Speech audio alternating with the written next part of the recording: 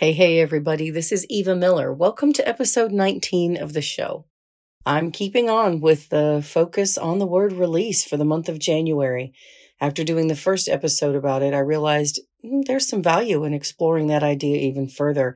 And when I released the second episode, which was last week, when my husband Moose was on the show, and he shared some of his thoughts and beliefs about it and a little bit of his journey through releasing the hardest thing of all, which is a toxic family member from your life, I decided I wanted to keep on going and taking a look behind and under the beliefs and behaviors that we might need to let go of because they're not truly serving us. And doing so really allows us to clean up the space and design the kind of life we want, and so that we can become the people we want to be. So in today's show, I'm sharing more ways that you can release yourself from things that are holding you back. So let's dive in. Hey, welcome to the Eva Show. I'm Eva Miller. As a domestic violence survivor turned life and wellness coach, I'm on a mission to help you acknowledge your worth, reclaim your power, and find your voice in this noisy world. If you're feeling stuck and looking for help, or you just want to be reminded that it's a-okay to be your unique self in a conforming world, you're in the right place. You ready to ditch expectations other people have put on you and rise to become who you've always wanted to be? Let's go. All right, somewhere along the way in your life, you became obsessed with your future. You probably, formed an idea of who you thought you'd be.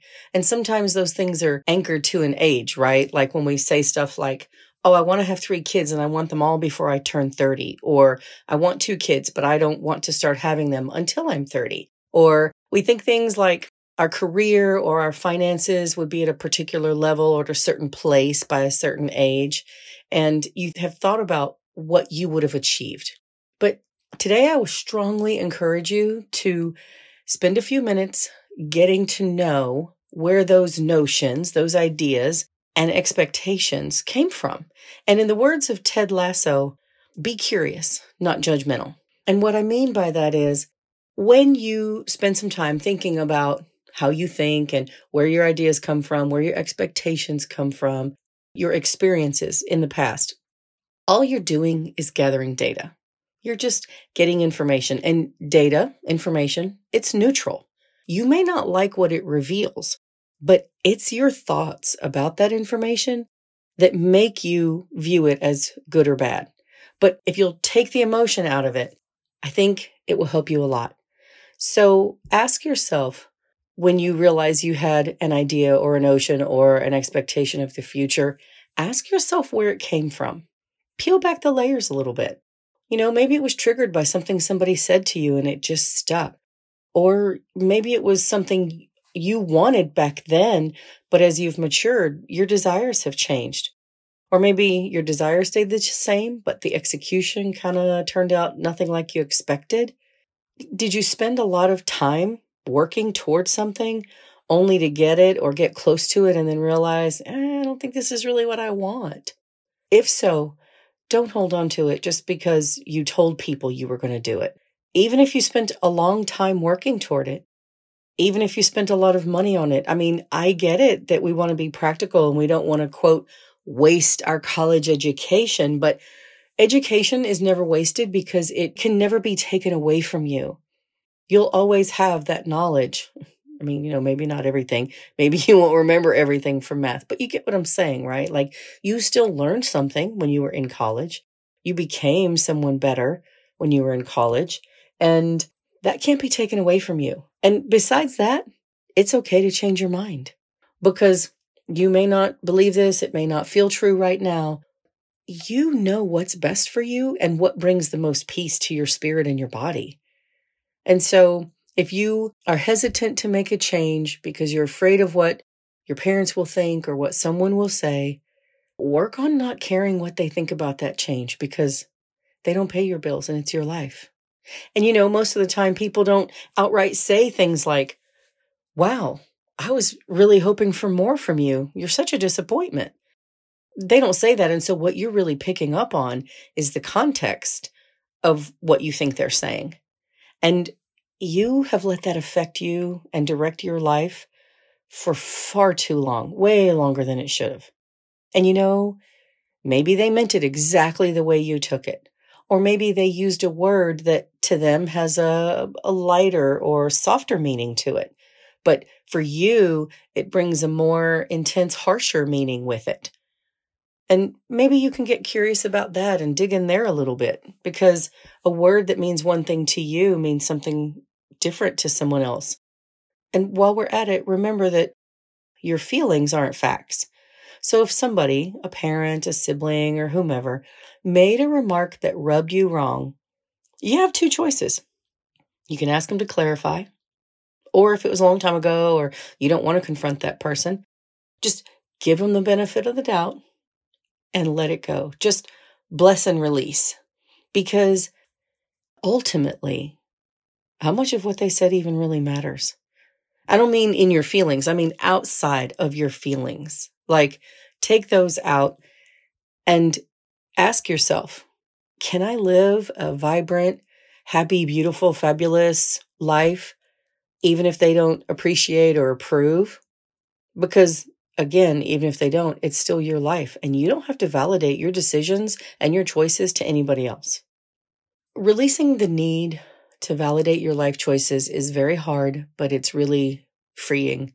And when I left my ex-husband, nobody knew he was beating me. So it was an announcement of, oh, he's been beating me. Oh, and by the way, I'm leaving. And it was new news to everybody, and they were all shocked. And before I had met my ex-husband, I had a plan to join the Air Force, and I was going to be a linguist and work for the DLI. I was going to work for the Defense Language Institute. And I wanted to be an interpreter and travel a lot.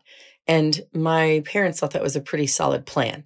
And then I met him and kind of, changed courses a little bit. And I didn't have a bad job or anything. It's just that it had good benefits and it had a decent enough future, but the pay was absolute crap. And I was going to be struggling as a single mom, and they knew it. And so they came up with a plan to help me and encourage me to have an abortion. And I didn't want that. And they didn't I don't know if they weren't factoring in what I wanted. I think probably they weren't. I think they were probably just focused on my quote unquote problem of being a single mom. Because after I refused to get an abortion, they tried to talk me into giving him up for adoption. And they were just trying to solve my problem. I get it. But I kept saying, no, I want my baby. And truth be told, until I got pregnant, I didn't know how much I wanted one. I mean, I knew I wanted a kid eventually, but I hadn't thought, I was not one of those people who had, a future tied to a certain age or anything like that. I didn't know when I wanted to have kids, and I wasn't even sure how many I wanted. But when he came along, I knew I wanted him, and they were so scared for me. And also they, the women in my family come from those generations of, you've got to have a man to take care of you. And I don't totally buy into that. And so when I left him, it's not that they wanted me to stay with him, but they were very much like, oh my gosh, who's going to take care of you? How are you going to live? You're going to be like poor. And, me saying, well, I'm going to figure out a way to take care of me, kind of threw them for a loop. And I get it. They were scared. I was scared too, but I was scared for different reasons because I didn't know what the hell I was doing or going to do. I was just figuring it out. I just knew that living with someone and living my life on my knees, begging not to be hit, was not how I was going to live. That was not in my future. I was like, nope, if I have to choose between living my life like that or die trying to stand on my own 2 feet, I'm going to choose the latter. And so my family was scared, and they never said anything else. But when Ryan came along, I didn't realize how much pressure I felt on me. Nothing they said, but I felt a lot of pressure to have basically a perfect kid, which is obviously ridiculous. We know there's none of those. None of us are perfect. It was unfair to him too. Like, I was always nervous if he misbehaved or something, that they would that would be the thing that they would point to and be like, if she'd had an abortion or if she'd given that kid up for adoption, she wouldn't be going through this right now. Or maybe, I was afraid they think that I was a bad mom and be like, what was she thinking having a kid? She doesn't need a kid. Look at her. She's a mess. And so I didn't realize how much of that I felt. And then when we chose to homeschool him, the first year, it was just for the purpose of stability because our life was so discombobulated that year. So nobody batted an eye. But then the next year, when I said I was going to do it again, it was like, you are? Huh, okay. And then the next year, it was, you're doing that again?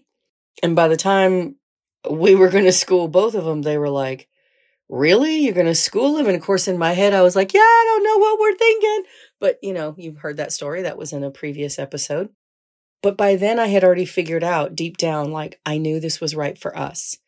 And so, when people find this was 30 years ago and homeschooling wasn't as common or as popular as it is right now.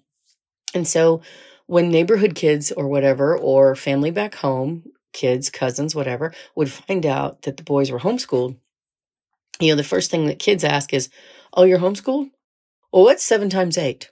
Like that's some kind of a test to prove whether you should be homeschooled or not, or whether it's working, because kids in public school have trouble with multiplication all the time. And nobody is like, public school's not working. Get them kids out of there. Right. And so there was a lot of skepticism and disapproval at first. And so even then I felt more pressure sometimes to be like, I need you to know this stuff, because if somebody ever quote unquote tests you, I don't want you to look bad. I don't want to look bad. I don't want to look like I made the wrong decision for you, or that I'm not competent at this.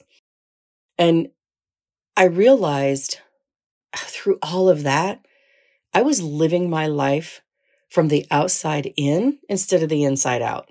And that is a crap way to live your life. And a little bit, I kind of went through the whole thing over again when I decided to become an entrepreneur instead of being a W-2 employee. Because, my kids were grown and I was like, I'm going back to school. I'm going to, study psychology. And then I stopped doing that and was like, you know what? This is not the way to go. I don't need this in order to help people. I want to do this. And so I chose to switch midstream and start being a life coach. And there were lots of questions, when people don't understand things, they're like, what are you doing? How are you going to make money doing that? Why are you doing that? And I think sometimes some of it has to do with them. Well, if you're doing that, then what do you think we should be doing for ourselves and for our kids? And I was never judging anybody else because they didn't homeschool their kids.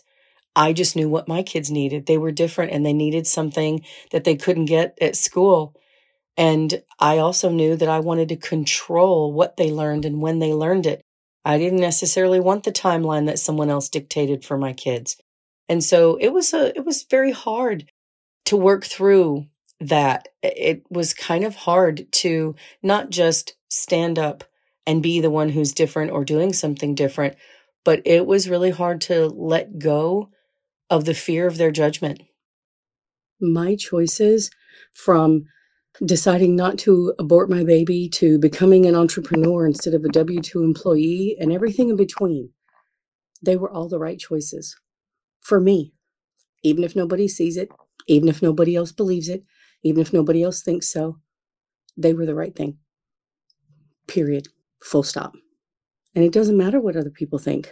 Even if everyone, let's flip it, even if everyone thought every choice I made was brilliant, if I was miserable with them, it wouldn't matter. It doesn't matter how many people love it if I'm not happy.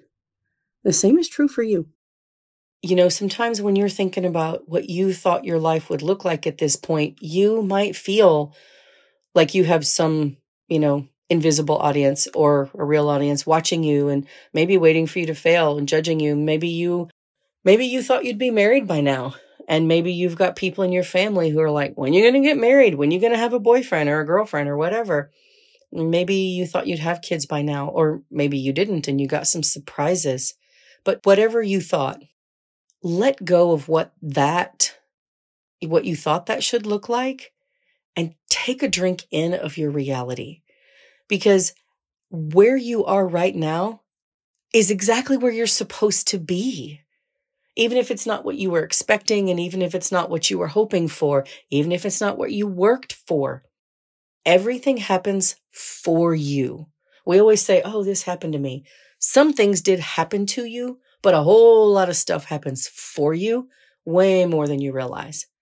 And you're exactly where you're supposed to be. So even if you don't like where you are, there's something here for you to learn that you are absolutely going to need on the next leg of your journey. So I got to ask, do you shame yourself when you think about your expectations and your reality and you realize that they're not matching up? Are you embarrassed? Are you ashamed? Do you ever tell yourself that you have to do something or complete something or become something in order to be worthy of approval or love or respect? And I'm going to go a little bit deeper because this is something I think women really struggle with. And so I'm just going to say it. Do you believe you need to be skinny in order to justify thinking and feeling that you're beautiful? Have you ever prioritized the way you look over the way you feel about yourself? Can you believe that you are beautiful even if you're not at your goal weight? Can you believe you're sexy if you're not at your goal weight? Because if you've ever thought those things, then we got to take it a little deeper and say, what provides the definition of sexy? Is it a small little window of numbers on a scale? And as long as you're inside that window, then you're sexy. But if you're outside of it on either end, you're not? Because if so, work on releasing that because it's not serving you. In fact, all the stuff I've just mentioned, all of those things, trying to live a life that other people will approve of, trying to do things that you think other people will think is cool or will impress them or get their attention or get you noticed, all of that points to a life that's based on performance, not feeling. And shouldn't life be felt? I mean, I think it should be. We should be enjoying it. We're not going to love every feeling, but the negative feelings, the negative things that happen to us, they're part of the journey. They shape us. They mold us. We change when things happen to us that we would have chosen not to happen. And sometimes when we allow it, those things can make us better people, more understanding, more merciful, more graceful, more helpful. So if you've been trying to live your life based on what you think you need to do to gain approval from your mom or to impress your mother-in-law or to get attention from somebody else, if you think you're being watched on social media and judged by people on social or another invisible audience, all those things affect how you see yourself. And the relationship between who you expected you would be and who you actually are, that can be really brutal. It can be very punishing and it can put you at war with yourself. And that's never a good place to be. Peace within yourself should always be the goal and the priority.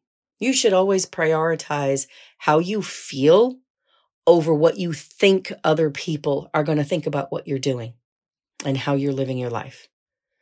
Because when you release those things and you do that, you begin to live life from a better space, which is from the inside out. And if you are thinking, you don't want to know what's inside my head, if you have the belief that what's inside is too convoluted or too ugly or too messy to live from, it's because you have prioritized taking in the toxic waste from other people. It's time for you to clean up the place. It's time to purge. Get rid of that. Release that. Okay, I gotta go. My time is up. I love you. Have a beautiful week. Write me and let me know what you thought of this episode, please. The email's in the show notes. I'll talk to you next week. Okay, girlfriend, that's it for me. I hope you enjoyed today's episode. Please make sure you subscribe to the show. And if you want to connect with me on social media, you can find me on Instagram at I'm Eva Miller. Thanks for being here. Talk to you soon.